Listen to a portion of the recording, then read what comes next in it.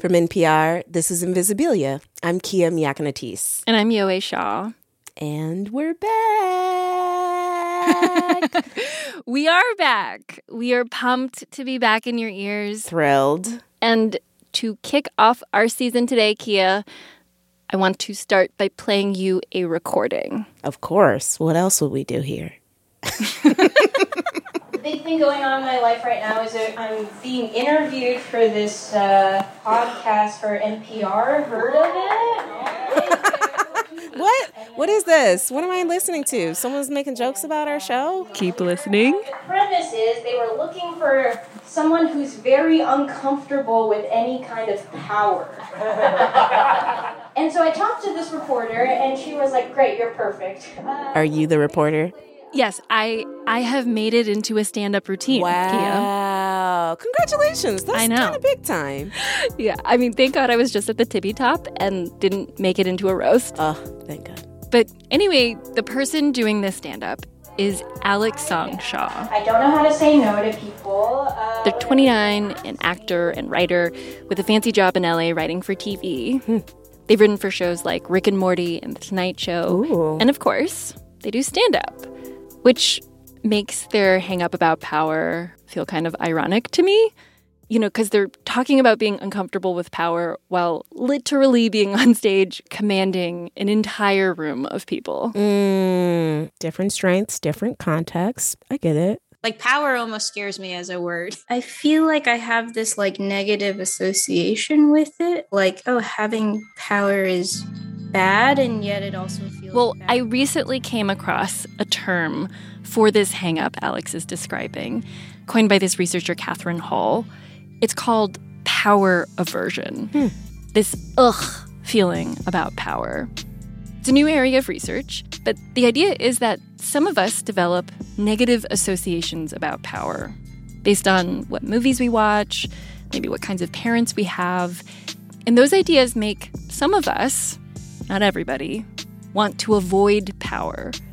Like maybe we see power as a responsibility and don't want to hurt people.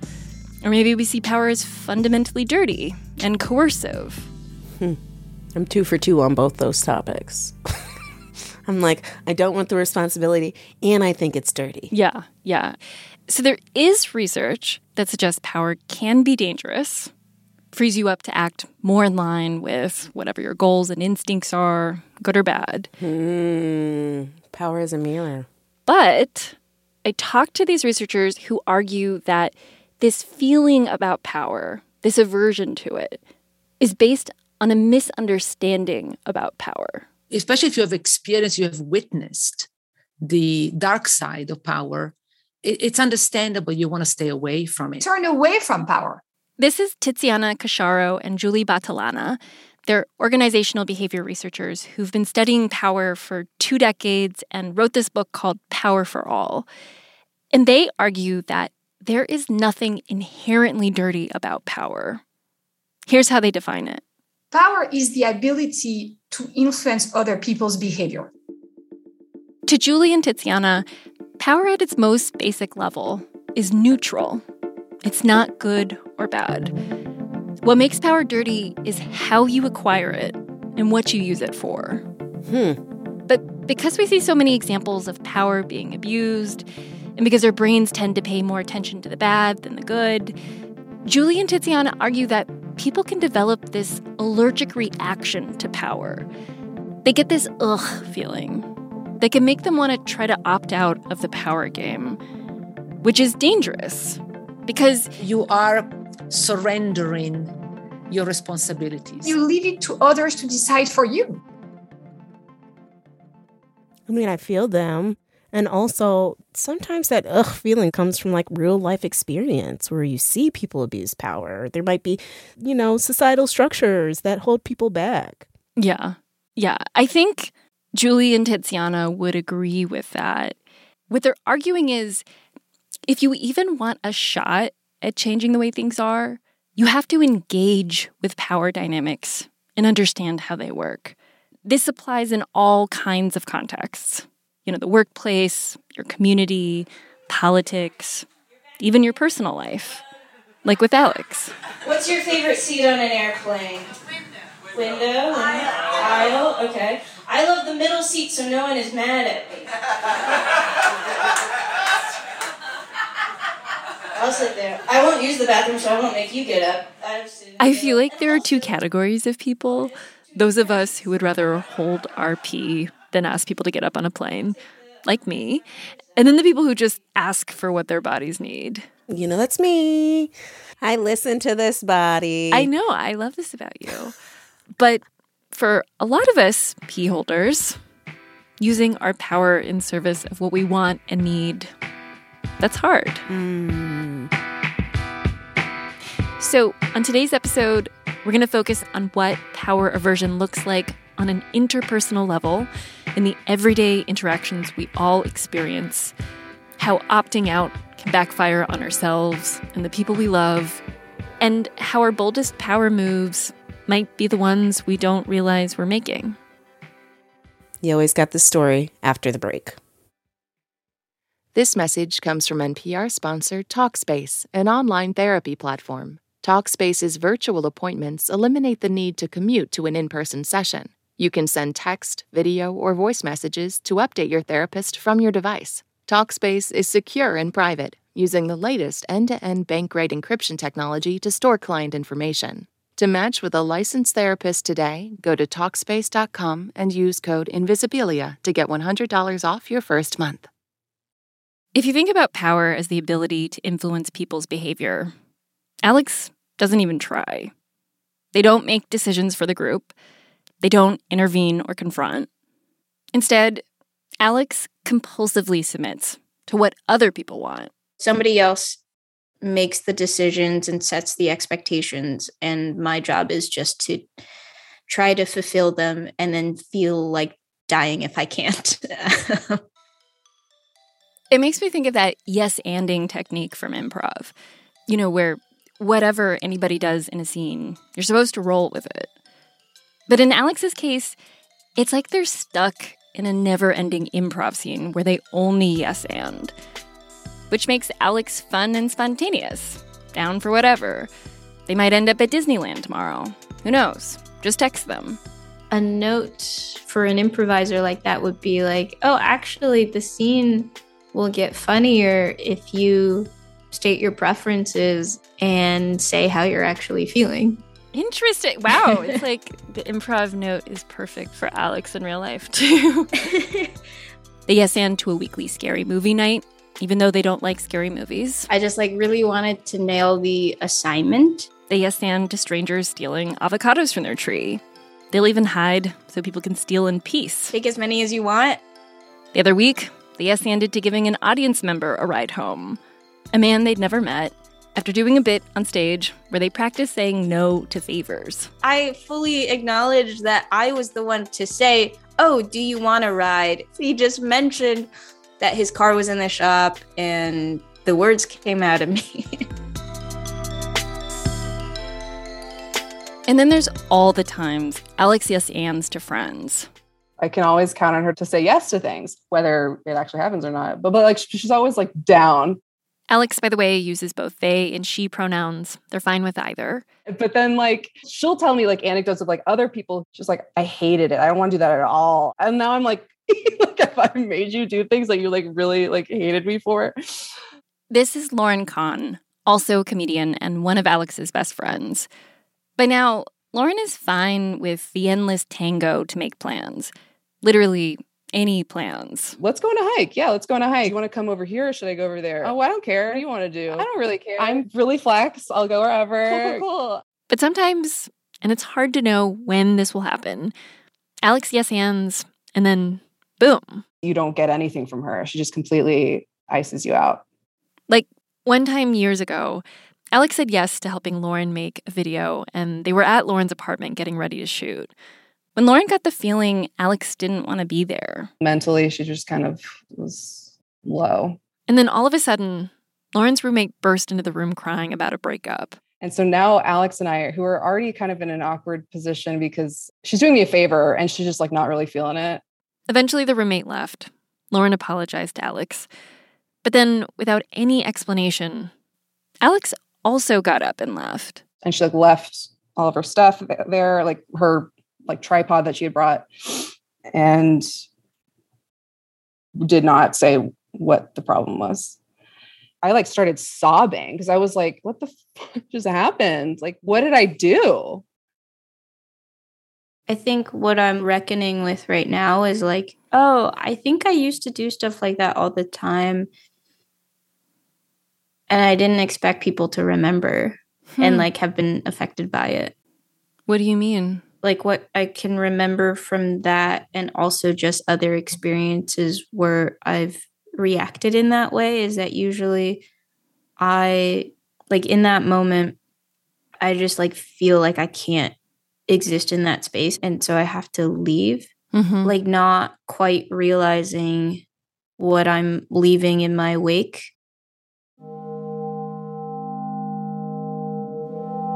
Alex told me about other times they've shut down, not responded to texts and calls, where after a while of yes-anding to things they don't want to do, the cycle begins. These little complaints about a friend or acquaintance, and I feel a little guilty feeling them. But then when it reaches that breaking point, it is like this burst of anger that I'm just trying to like put back in the box, because it feels kind of scary. And it's not like I wanted it to be that way. I think it's like from years of not taking power in a healthy way, and then it like coming out in this unhealthy way instead. Alex can remember a time when they knew exactly what they wanted and asked for it. When Alex was growing up, their parents fought a lot, and Alex constantly tried to intervene. Like once, when they were just 5, Alex tried stopping a bad fight by writing a story about how the fighting made them sad, hoping their mom would find it, which she did. My mom said it made her super sad and they would try to fight less. And then like the very next day, nothing changed. Do you think that that is what is at the core of like the aversion to, or part of it? Like that it'll be ineffectual? Yeah, or just kind of like, well, what's the point? Yeah, I guess so. Or maybe the aversion comes from Alex wanting to please their loving but opinionated mom growing up. Just like, this is my life's purpose. I'm so happy about it. Or maybe this. I do think like probably a little bit of like being seen as a quiet, small Asian girl is part of it. Whatever the case, Alex eventually just stopped asking for things in general. Well, I have to imagine, not asserting your needs and desires over and over again. That has to take a toll on the psyche somehow. No, I'm doing great. It feels like you're almost constantly making yourself smaller. Or I feel like I'm almost more comfortable smaller. But then occasionally I'll get resentful or upset that I have found myself so small. Okay. I don't think I've done this in a week. Over the years, Alex has tried to find ways to deal with these feelings. They've been in therapy since they were 19, and when they used to work at a frozen yogurt shop, they go out back with a broomstick and smash cardboard boxes.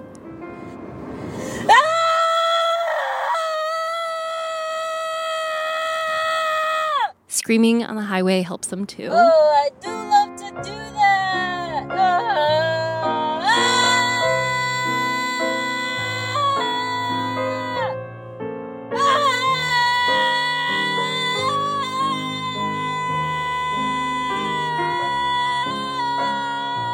That scream. When I heard Alex scream in the car, I wanted to try too.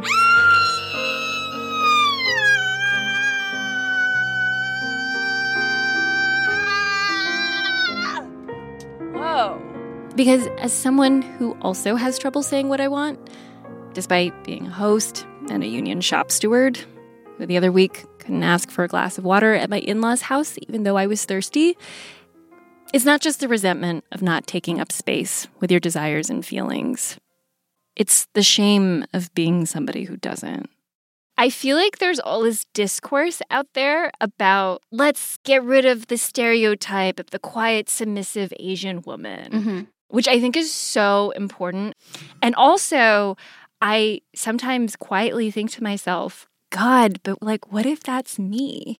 Right, because also I feel like people see me as very like deadpan. I feel like that is also a stereotype. And I'm like, oh God, what part is me and what part is the stereotype? Yes. And you're like, did I get conditioned this way because of like racism, patriarchy, etc.? Or am I really this way?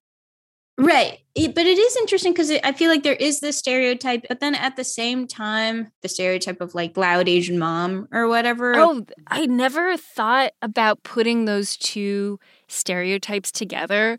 Do you start out as the quiet, submissive, and then because of rage at not asserting yourself all throughout life, you become the loud, very assertive, bitchy mom? I never thought about the transition point or that it's fueled by rage. But Alex is tired of doing things they don't want to do, hurting people they don't want to hurt. And so Alex is ready to address their power aversion. Not wanting to be this person who rolls over all the time anymore. Will it feel good? I don't know. After the break, we enlist the help of a power professional. If you had all the power you wanted, what would you do with it?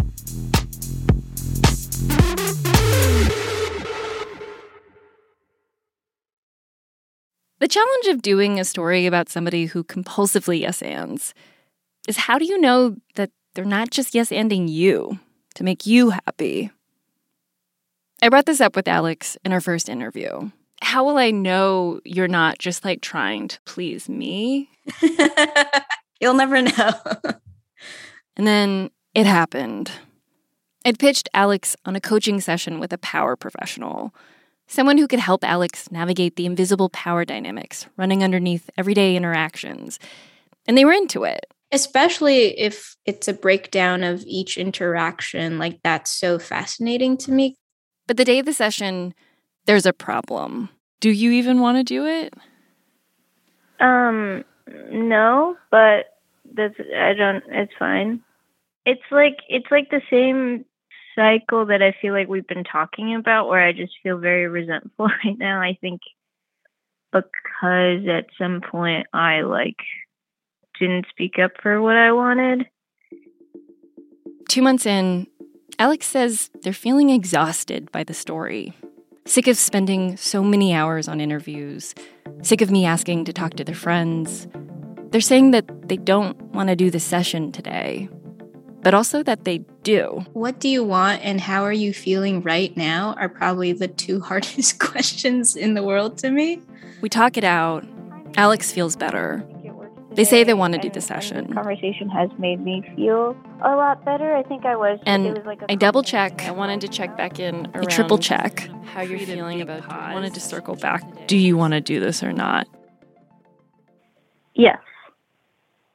So, a few hours later, the session starts on video call. Hi, Kasha. Nice to meet you. Nice to meet you too. The power professional, her name's Kasha Urbaniak. She spent 17 years working as a professional dominatrix and now teaches classes on interpersonal power dynamics. Things like asking for a raise, advocating for yourself at the doctor's office, dealing with your boss, putting their hand on your thigh. Very often, when we're trying to be powerful, our gendered conditioning gets in our way and we end up accidentally maintaining the status quo we want to change. I came across Kasha's work after reading her book Unbound, A Woman's Guide to Power. And to be clear, despite the title, Kasha works with people from all marginalized genders, such as people like Alex. And normally, self-empowerment books aren't my thing. But I was interested in the way Kasha talks about power dynamics, how she zooms in on what you can do in that wiggle room beneath all the other systems of power: race, class, gender. Anybody that gets objectified is also getting pushed into the submissive state. Again, this isn't therapy. Kasha isn't a therapist. She says she's not trying to understand the root of why someone does what they do. But what you're about to hear does get personal and intense. Because to Kasha, power starts with the ability to access your deepest desires. So tell me what you want. Tell me something about what you want. Okay. Well, when Yowei first asked me this question, I said I have no wants. Yeah. Why would you volunteer for this? I guess I like or I want to be known and understood. Yeah. Kasha doesn't seem satisfied with the response. She wants a more concrete desire from Alex to work with. So she asked the question again. If you had all the power you wanted, what would you do with it? And again. But what's the thing you want? In different ways. Not what do you want to stop or prevent or to be relieved of? In different tones. Do you want to exist? What do you want? What do you want? Do you want anything? What's the thing I want? That's hard. Yeah, I want...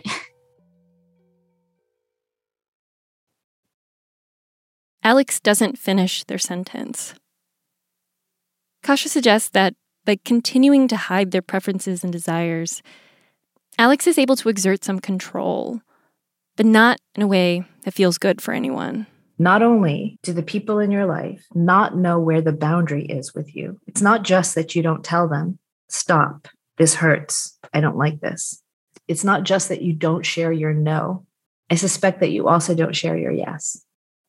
So that I would have to know Alex for quite a long time before I knew how specifically to light you up, to turn you on, to bring you to orgasm, to blow your mind.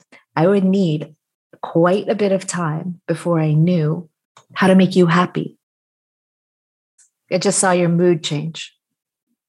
Yeah, I think maybe I'm in a little bit of not defensive mode, but maybe I feel like outsmarted a bit and I don't know what to expect. So Kasha tries again. Do you have any career desires? Do you want a relationship with your family? I'm still looking for your desire. What do I want? Until right now, I feel just like I'm drowning trying to get your approval. What's going on right now? I am trying not to cry, but it's not working.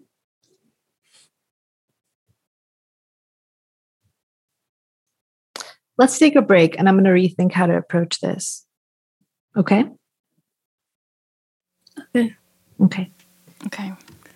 We sign off. And I have no idea what just happened. Like, oh my God, did Alex not want to do this? Should I have intervened? Are they okay? Hey. Kasha calls me on the phone. So this is super painful because this is the first time in 10 years where I've had this much trouble working with somebody. Kasha says she feels, quote, suffocated by an avalanche of flowers and butterflies. She says she needs a cheeseburger and a good night's rest.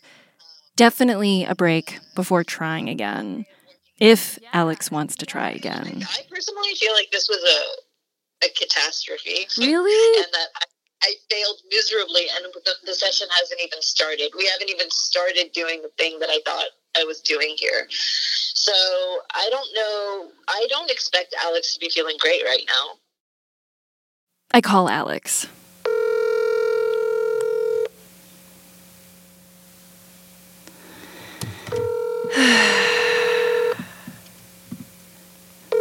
Hey. Hi. How are you doing? I'm fine. How are you? I didn't realize it was going to be like that. I'm sorry if that was not good for you. And Alex, to my surprise, is not shaken like Kasha. Yeah, all I needed was a pee break. I'm fine. Okay. But I'd rather go the hard way of diving in. So if it's mostly around protecting me, I don't need that. I just want to see it through. Alex says they want to keep going. Okay. And when I check in with them a few days later to see how they're feeling, still at yes. That'd be awesome. Yeah, I want to read her book and everything. Yeah. And maybe it's the directness and warmth in their voice. Maybe it's because they've had a few days. This time, I believe them. No, I felt good and I felt very excited and I'm sorry you were worried. Right, because I did also cry during it. When we return, the power averse and the power expert face off for a rematch.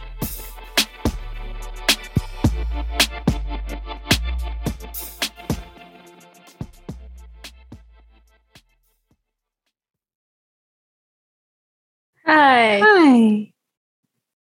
Oh my God, your doggie's so cute. Oh, thank you. Well, we are gathered here today. Alex and Kasia agree to meet on video call again a week later. And I bring up another thing Alex told me about last session, that they actually felt powerful by the end of it.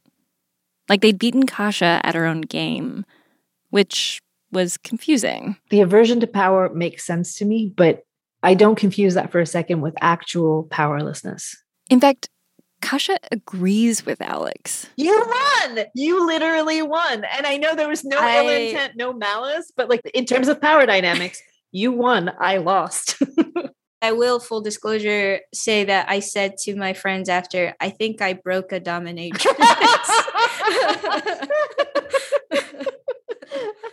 But Kasia isn't conceding total defeat. Because it was the kind of win where nobody really wins.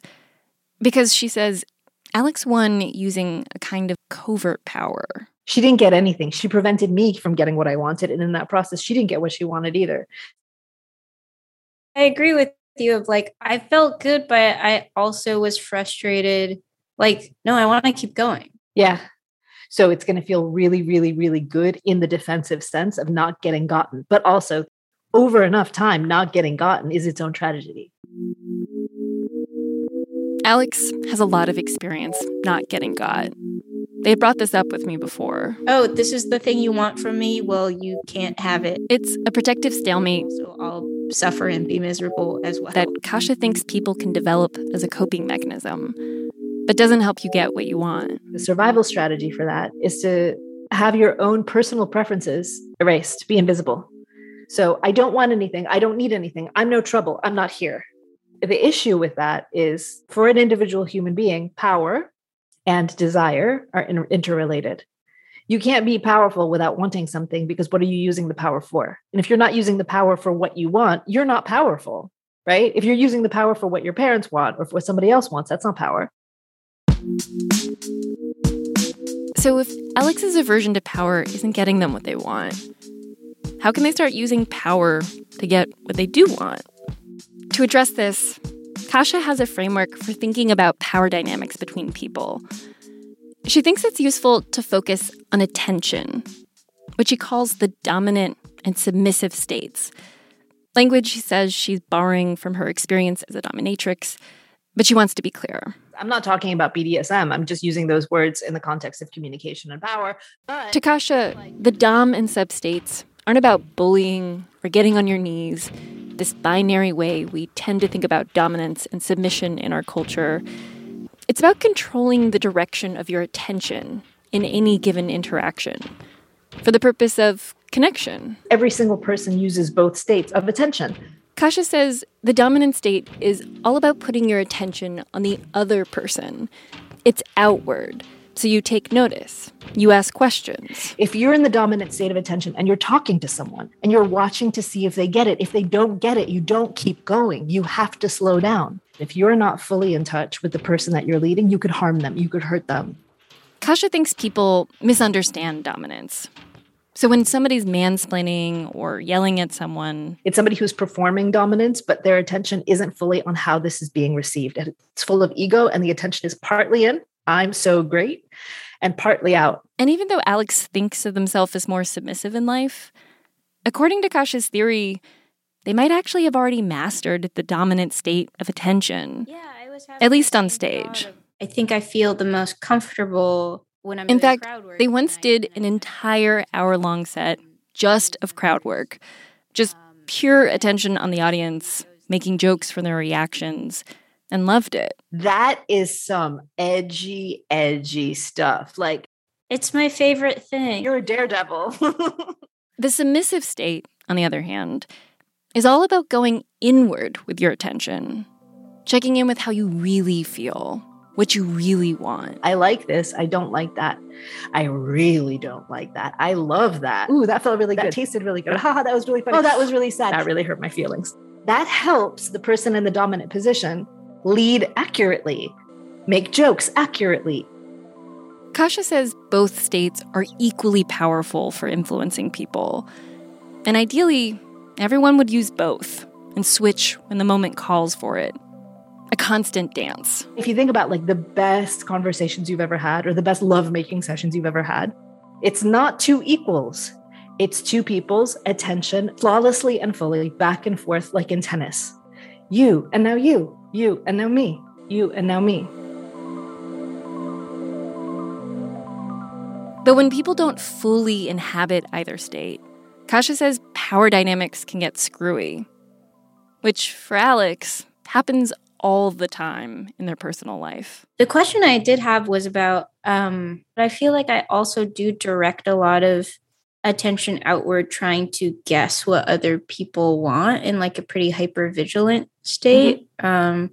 But that doesn't feel powerful to me. Mm-hmm. What I want to call attention to is that this is a responsive, right, state. So like, so their attention is outward, but it's mainly out of concern for how other people are thinking about them. It's outward in relation to yourself.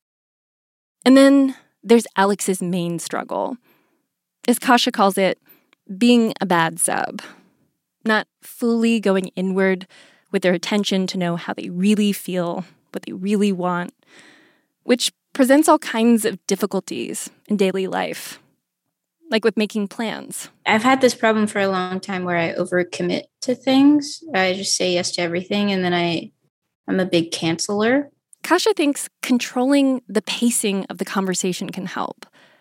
Buying some time to go sub and check in with yourself. If you get it in your mind that you have a remote control and you have the right to pause, rewind, fast forward, record. So that you don't just blurt an automatic yes. Hold on, I can't answer now. Oh, where is it? How long have you been planning it? When do you need to know by? And instead, you can get to the particular desires you want from people. Maybe a friend thinks you're the person to complain about work with, but actually, you just want to play tennis with them. No work talk. Well, Kasia says you don't have to accept the whole package. And you might not get what you want by asking, but you might connect with your friend in a deeper way by discovering something new about both of you. It's a way to appreciate what you authentically value about the people around you. Then, when you have an access to some kind of desire, you can formulate your own invitation and ask so that anytime that they come at you with the thing that they want, you can then say, no, thanks to that, but how about this? Because I think there was a part of me that thought it would be superficial to think, oh, I like this friend for this reason and this friend for this reason. It's a really, really, really prevalent taboo. But let me reframe it for you. Because here's the thing. So I now know that you're a stand-up comedian. You must love making the audience laugh. It's fun. So if the people in your life know how to delight you, even if it's like your taste in brownies, if it's like the kind of movies you like, if they know what truly lights you up, what they can give to you, provide for you, or do for you, you are also doing them a favor. You're giving them the power to delight you so they can feel like they matter in your life. And there's no lying works here. No pretending, oh, thank you, I'm so appreciative. It doesn't work. So giving other people instructions on how to matter in your life and how to delight you is a kindness. I like that a lot. When we wrap up the session, the Zoom room feels warm. I felt great. Felt really the attention is moving back and forth.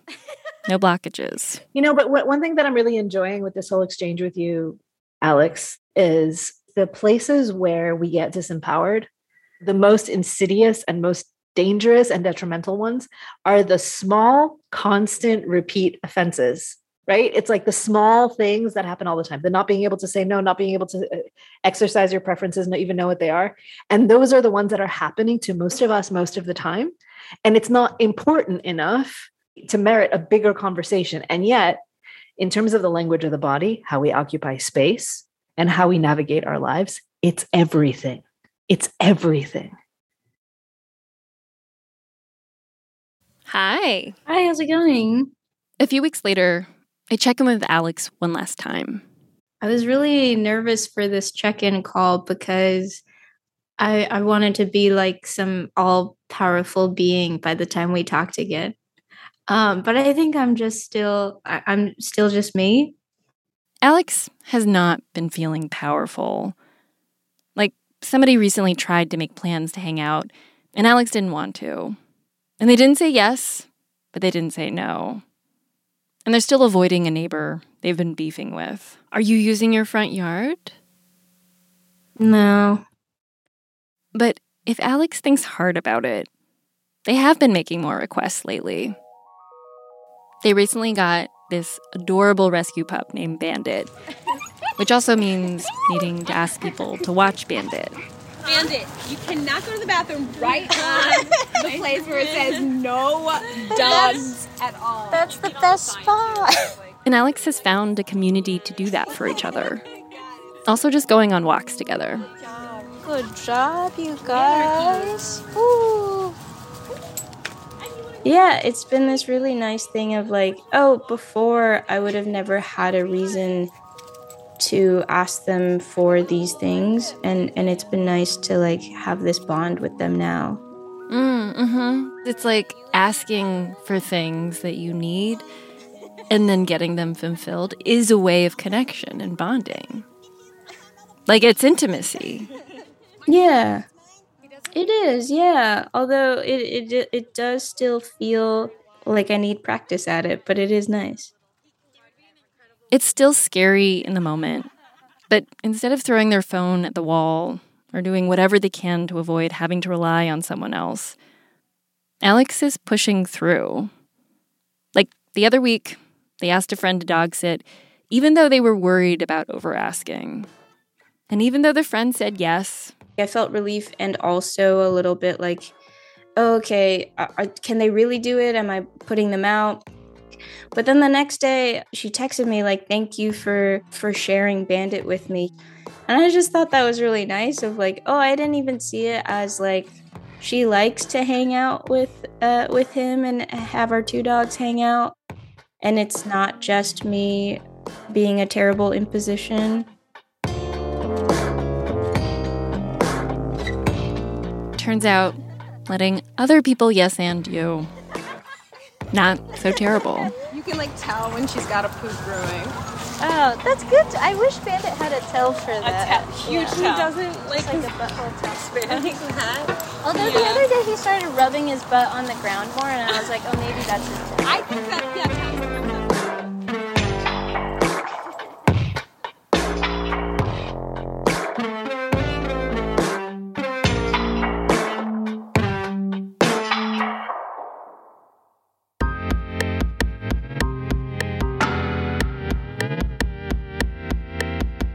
That's it for today's show. This episode was produced by Phoebe Wang, Lee Hale, with a big assist from Ariana Garib-Lee, Claire Marie Schneider, Nick Nevis, Andrew Mambo, and our incredible intern, Sarah Long. This season of Invisibilia was also produced by me, Kiam Yakanatis, Yahweh Shaw, and Abby Wendell. Our supervising producer is Liana Simstrom, and our supervising editor is Nina Patuk. Fact-checking by Greta Pittenger. Additional research help from Debbie Goodhertz and Lauren Beard. Mastering by James Willits. Our technical director is Andy Huther. Legal and standard support from Kimberly Sullivan and Tony Cabin. Thank you to all the listeners who wrote in about your experiences with power and all the people we spoke to. Summer Hill, Fatima Hersey, Lindsay Klonig, Marin Robinson, Nalini Stamp. And thank you to these experts, Catherine Hall, Peter Bellamy, Jonathan Smucker, and so many more. You can find a bunch of interesting articles, books, and studies that informed our reporting on our episode page. Also, additional thanks to Alexandra Dixon, Adelina Lansonese, Bruce Oster, Carly Boyce, Cassius Adair of Sylvian Consulting, Christina Kim, Emily Fang, Jennifer Schmidt, Jess Jang, Louise Treyes, Kyle Pulley, Lane Kaplan-Levinson, Lena Suns-Geary, Sam Leeds, and Skylar Swenson. Our deputy managing editor is Shirley Henry, and our senior vice president of programming is Anya Grundman. Theme music by Infinity Knives, and additional music in this episode provided by Connor Lafitte, Connor Moore from Seymour Sound, Henry Schiller, Magnus Moon, courtesy of Tribe of Noise, and Ramteen Arablouei. And I cannot let you go without telling you about something I learned that is now burned into my brain. Of course. One last power tidbit. So I talked to this researcher, Vanessa Bonds, who studies what happens when people make requests. And her work shows it's not just Alex with the problem. It's also the people who are doing the asking, who in all her studies consistently underestimate how hard it is for other people to say no to them. So there's this sort of misperception that it's easy to say no. Yeah, so when Vanessa makes requests, especially when she has more power, like with graduate students, she tries to make sure they're not just yes-anding, and she does this simple thing where she just makes people email her their answer. I won't even let people tell me in person their answer to a question where I'm like, I'm not 100% sure. I'm just like, please just think about it. Oh, that's a smart move. Like, give people more time. They might have a no in them. Yeah. Anyways, you can find out more about Vanessa's research in a Q&A in this week's newsletter, as well as seriously cute photos of Alex and their dog, Bandit. Sign up at npr.org/Invisibilia newsletter. Alrighty. See you next week. Okay.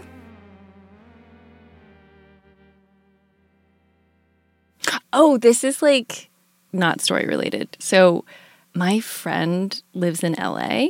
Mm-hmm. She has this birthday party this weekend, and she's trying to make like this giant vat of guacamole. Oh my gosh. I think the recipe calls for like a lot of avocados.